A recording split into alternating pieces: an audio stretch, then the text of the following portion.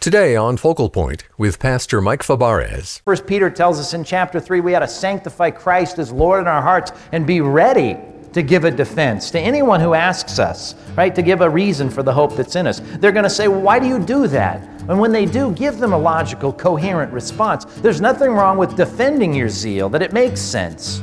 But just recognize a lot of times that the people aren't criticizing you to get an answer. A lot of times they're just criticizing to hurt you.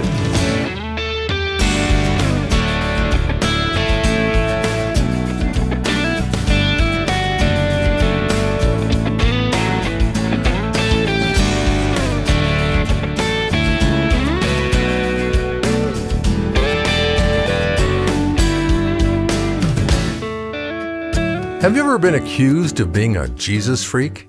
You know, the term was originally intended to be offensive, a label people put on passionate believers who weren't ashamed of their faith.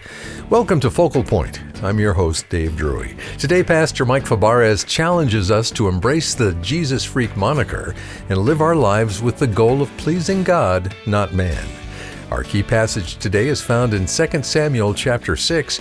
Pastor Mike begins with a helpful recap.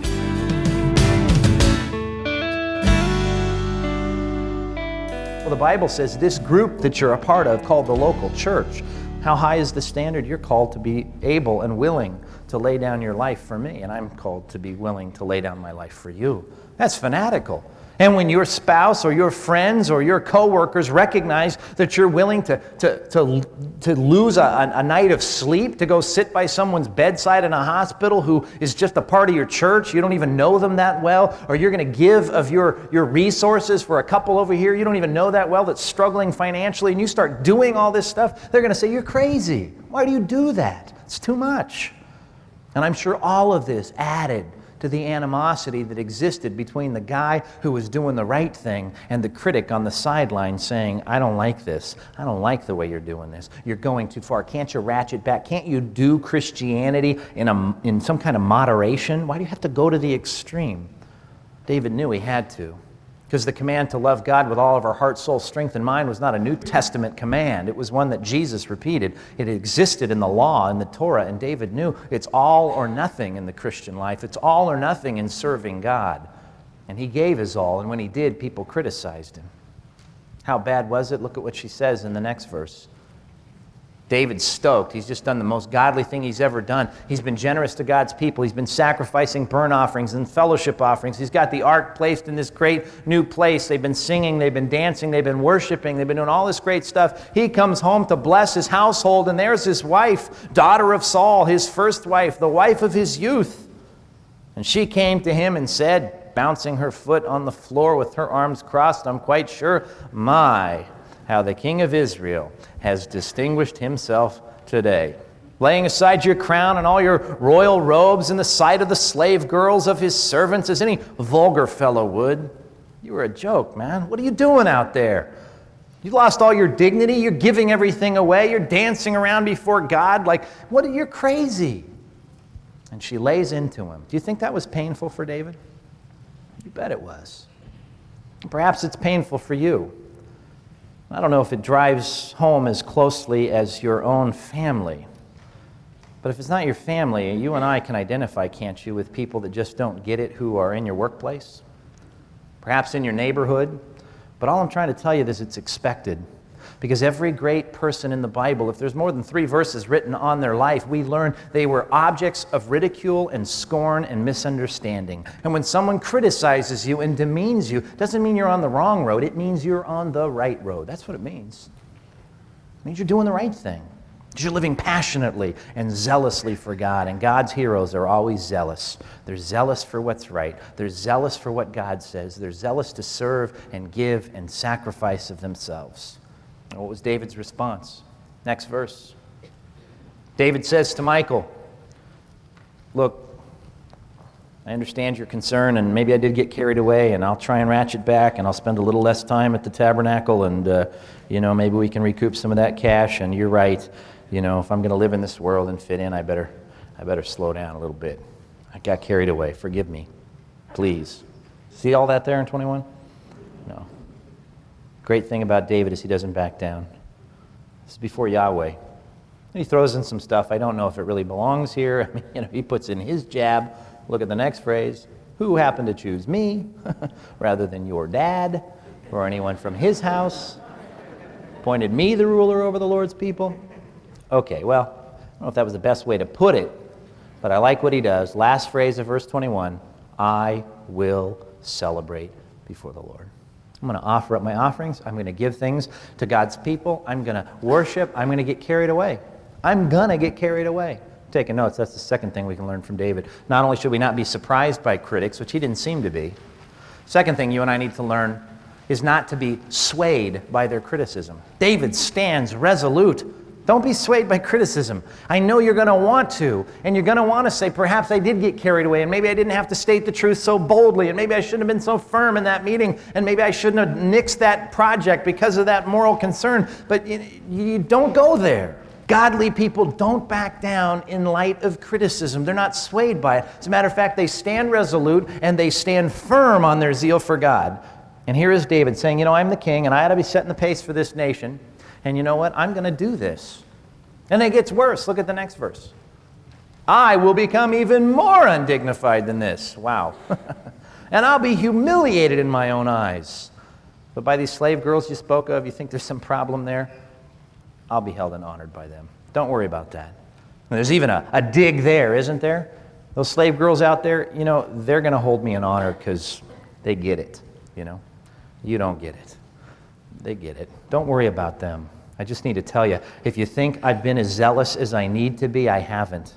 There's an encouragement there for me. I look at that when I receive criticism. Sometimes I think, well, maybe I ought to ratchet back, be a little bit more diplomatic. Maybe I should have stated it a little softer. And I go through that, and I'm tempted to do that. But when I really look at God's Word and I look at my own life, I often have to say, like David, I haven't gone far enough. I really haven't gone far enough in the Christian life. Whatever you've criticized me about, you think that was bad. When I really contemplate where I need to be with Christ, I have so much further to go. And David says, you ain't seen nothing yet.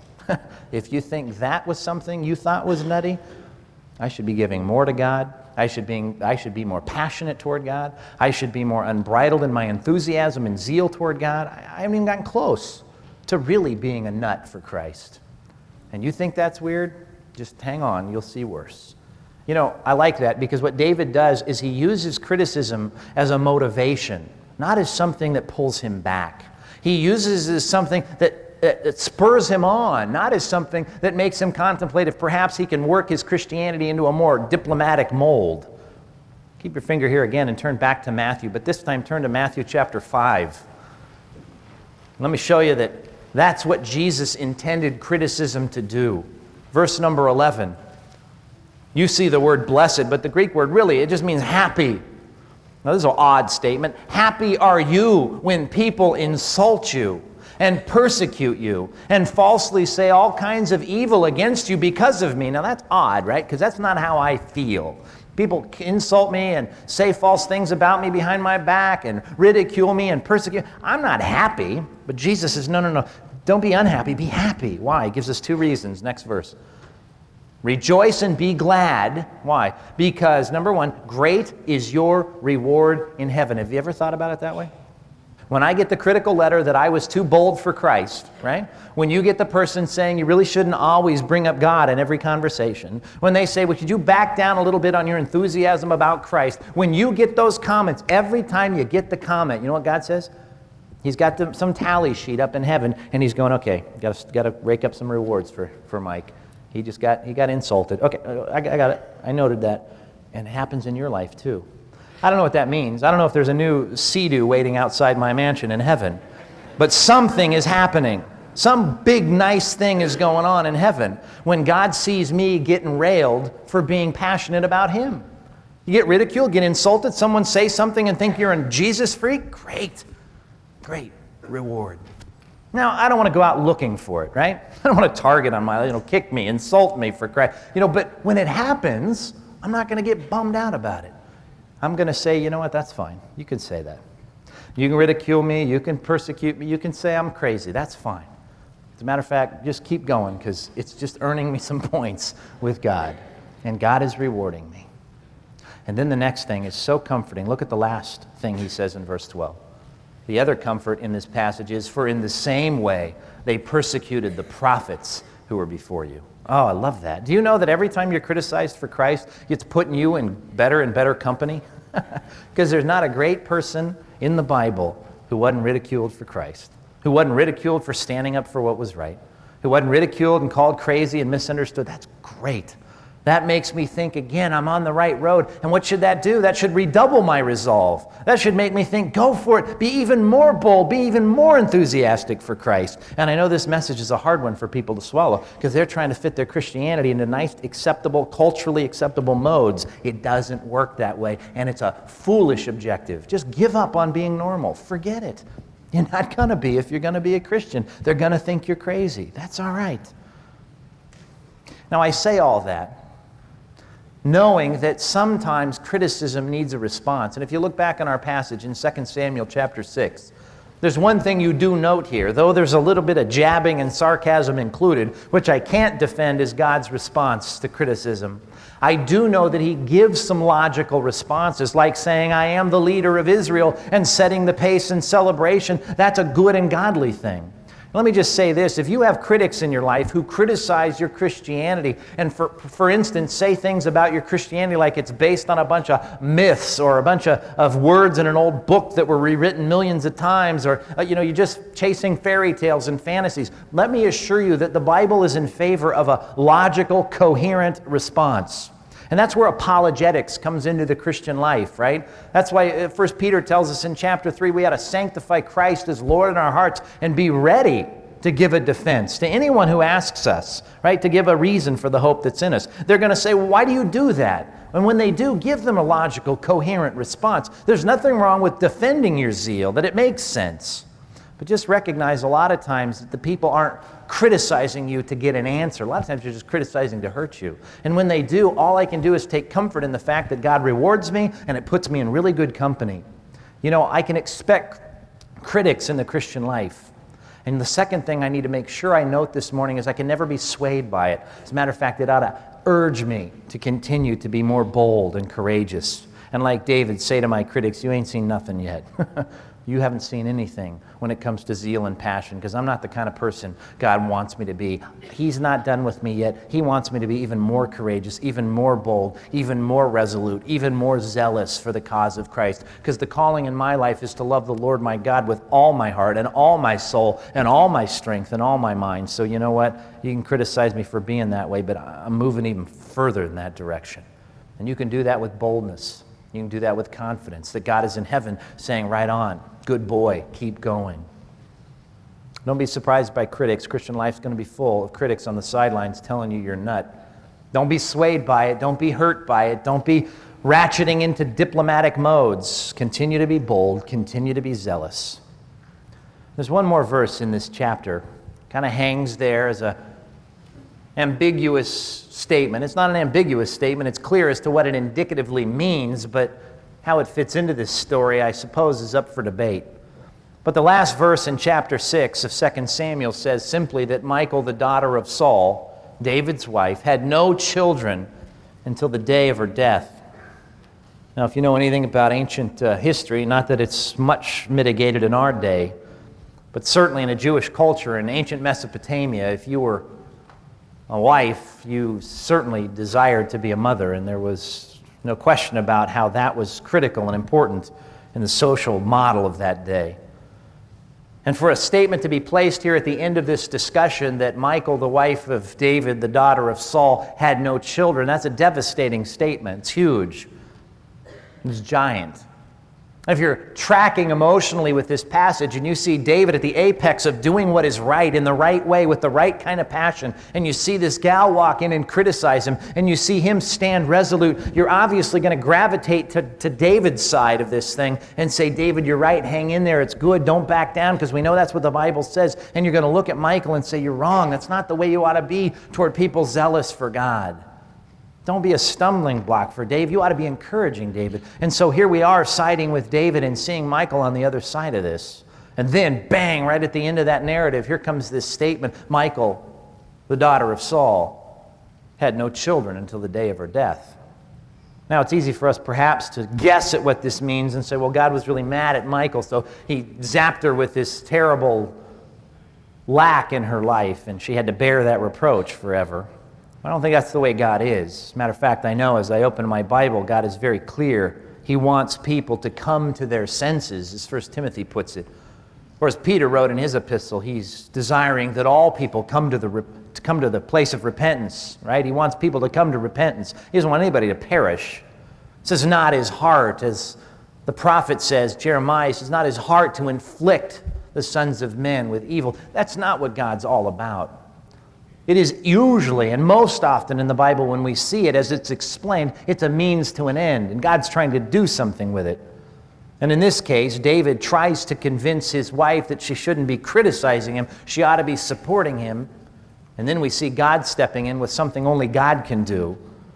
And he's inflicting some difficulty into Michal's life. And I would suggest to you and present to you that perhaps the reason was that he is wanting Michal in her pain to come to her senses and stop being a critic. Well, the sad part of this story is she never did, because the text concludes with, until the day of her death. And she never came around. But God was dealing with David's critics. God stepped in. He didn't ignore it. He was doing something about it. Put it this way in your outline, the thing we need to do when we hear all the criticism from these people is resist the temptation of being angry and putting up our defenses and having such a severe us-them mentality. What we need to do is we need to trust God to convince our critics. And God is good at doing that. He uses pain, he uses prosperity, he uses conflict, he uses demise, he uses illness, he uses financial collapse. He'll use a lot of things toward our critics to get them to come around. And I can't tell you they always do, because most people don't, because broad is the way and wide is that gate that leads to destruction, and many are those who enter by it. That's what the Bible says. But God is always working on your critics. And you got to trust God that though it looks like your critics sometimes go home feeling fine about their lives after they've just slammed your life, remember this, God is always in the business of turning people's hearts around. And sometimes they don't turn around. And we recognize that. But you got to realize every Christian who's passionate about truth and godly and pursuing Christ in their lives, you got to remember one day every bit of our passion will be vindicated. You know, in Philippians 2 it says that every knee is going to bow. Did you know that?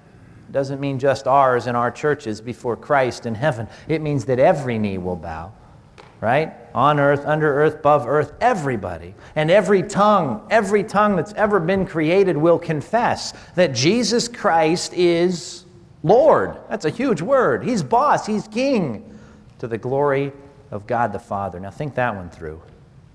Our prayer and our hope and our passion ought to be that our critics come to Christ. We want them to join the party. We don't want them to criticize it. We want them to join our camp in standing for truth and standing firm on God's word. And we need to say, God, I want you to work on them. Because all the apologetics in the world won't convince our critics. You know that, right? Because it's not a matter of the mind. Most often it's a matter of the heart. So you say to God, like David must have, God, you work on her. You get her to come around. And I can't tell you he'll always bring them around, but oftentimes he does. God can turn your worst critic at work around. He can turn that guy who rolls his eyes every time he sees you bring up the right topic and the right thing. He can turn them around. But you've got to trust God to work on them. You defend your zeal, you defend your passion. But ultimately, God's going to have to work in an area of their life that you can never touch. Sophisticated 19th century author Kipling, Joseph Kipling, as he was called popularly, was on a ship traveling across the Atlantic and happened to be on this ship with the wild-eyed Jesus freak called the General William Booth. If you know your history, you might remember William Booth was the founder of the Salvation Army, a pretty zealous group of wild-eyed Christians. In that day, they were no different. Tambourine banging, armband wearing, groups of people sat around ringing bells and banging tambourines, singing about Christ and preaching. Now you can imagine, they've got this captive audience on this ship, right? And here's the fastidious Kipling sitting there, listening to all this ranting and raving about Christ. Well, he picks out Booth as the leader of this group, and he pulls him aside after one of their song sessions, and he says to Booth, he says in no uncertain terms, I fully disagree with your approach, shoving Jesus in our face all the time, singing your hymns. I'm tired of it. I don't like it. I disapprove of it. I love Booth's response. Booth said to Kipling, he said, if I thought that standing on my hands and banging tambourines with my feet and singing all day long would lead one more person to Christ, would please God, would be what my Savior would want me to do, he said, that's what I'd be doing. I'd learn to do it. He said, if you think I'm passionate now, you haven't seen anything yet, because I'm sold out for Christ. And if you don't like it, I'm sorry, because my goal isn't to be popular. In essence, here's what he said, my goal's not to be popular. My goal's to serve and please Christ. If that's your goal, choose it today, because you've got two options. And you can't always have both. Say today, I'm going to choose to be godly. And if they want to call me a Jesus freak, those respectable Americans, fine. Let them call me that.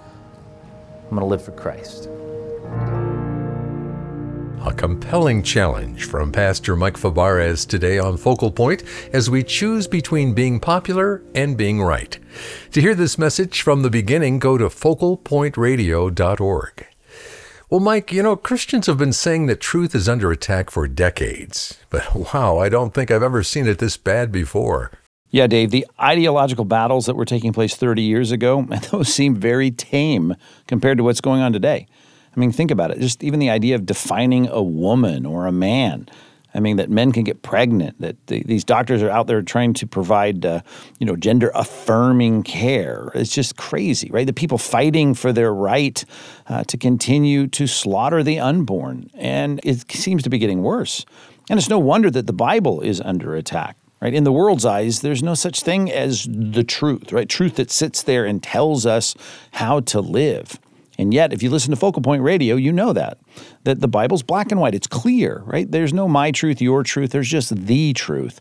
And the truth doesn't change. It doesn't ever change. It doesn't matter what's popular today or tomorrow or in our culture or that culture, right? What matters is the truth. It's under attack, maybe like never before, but now's the time for us to continue to double down. We're not going to throw in the towel. We're not going to waver. We've got a responsibility, a God-given duty to defend and declare the truth of God's word. No apologies, right? That's what we do every single day here on Focal Point. That's our commitment.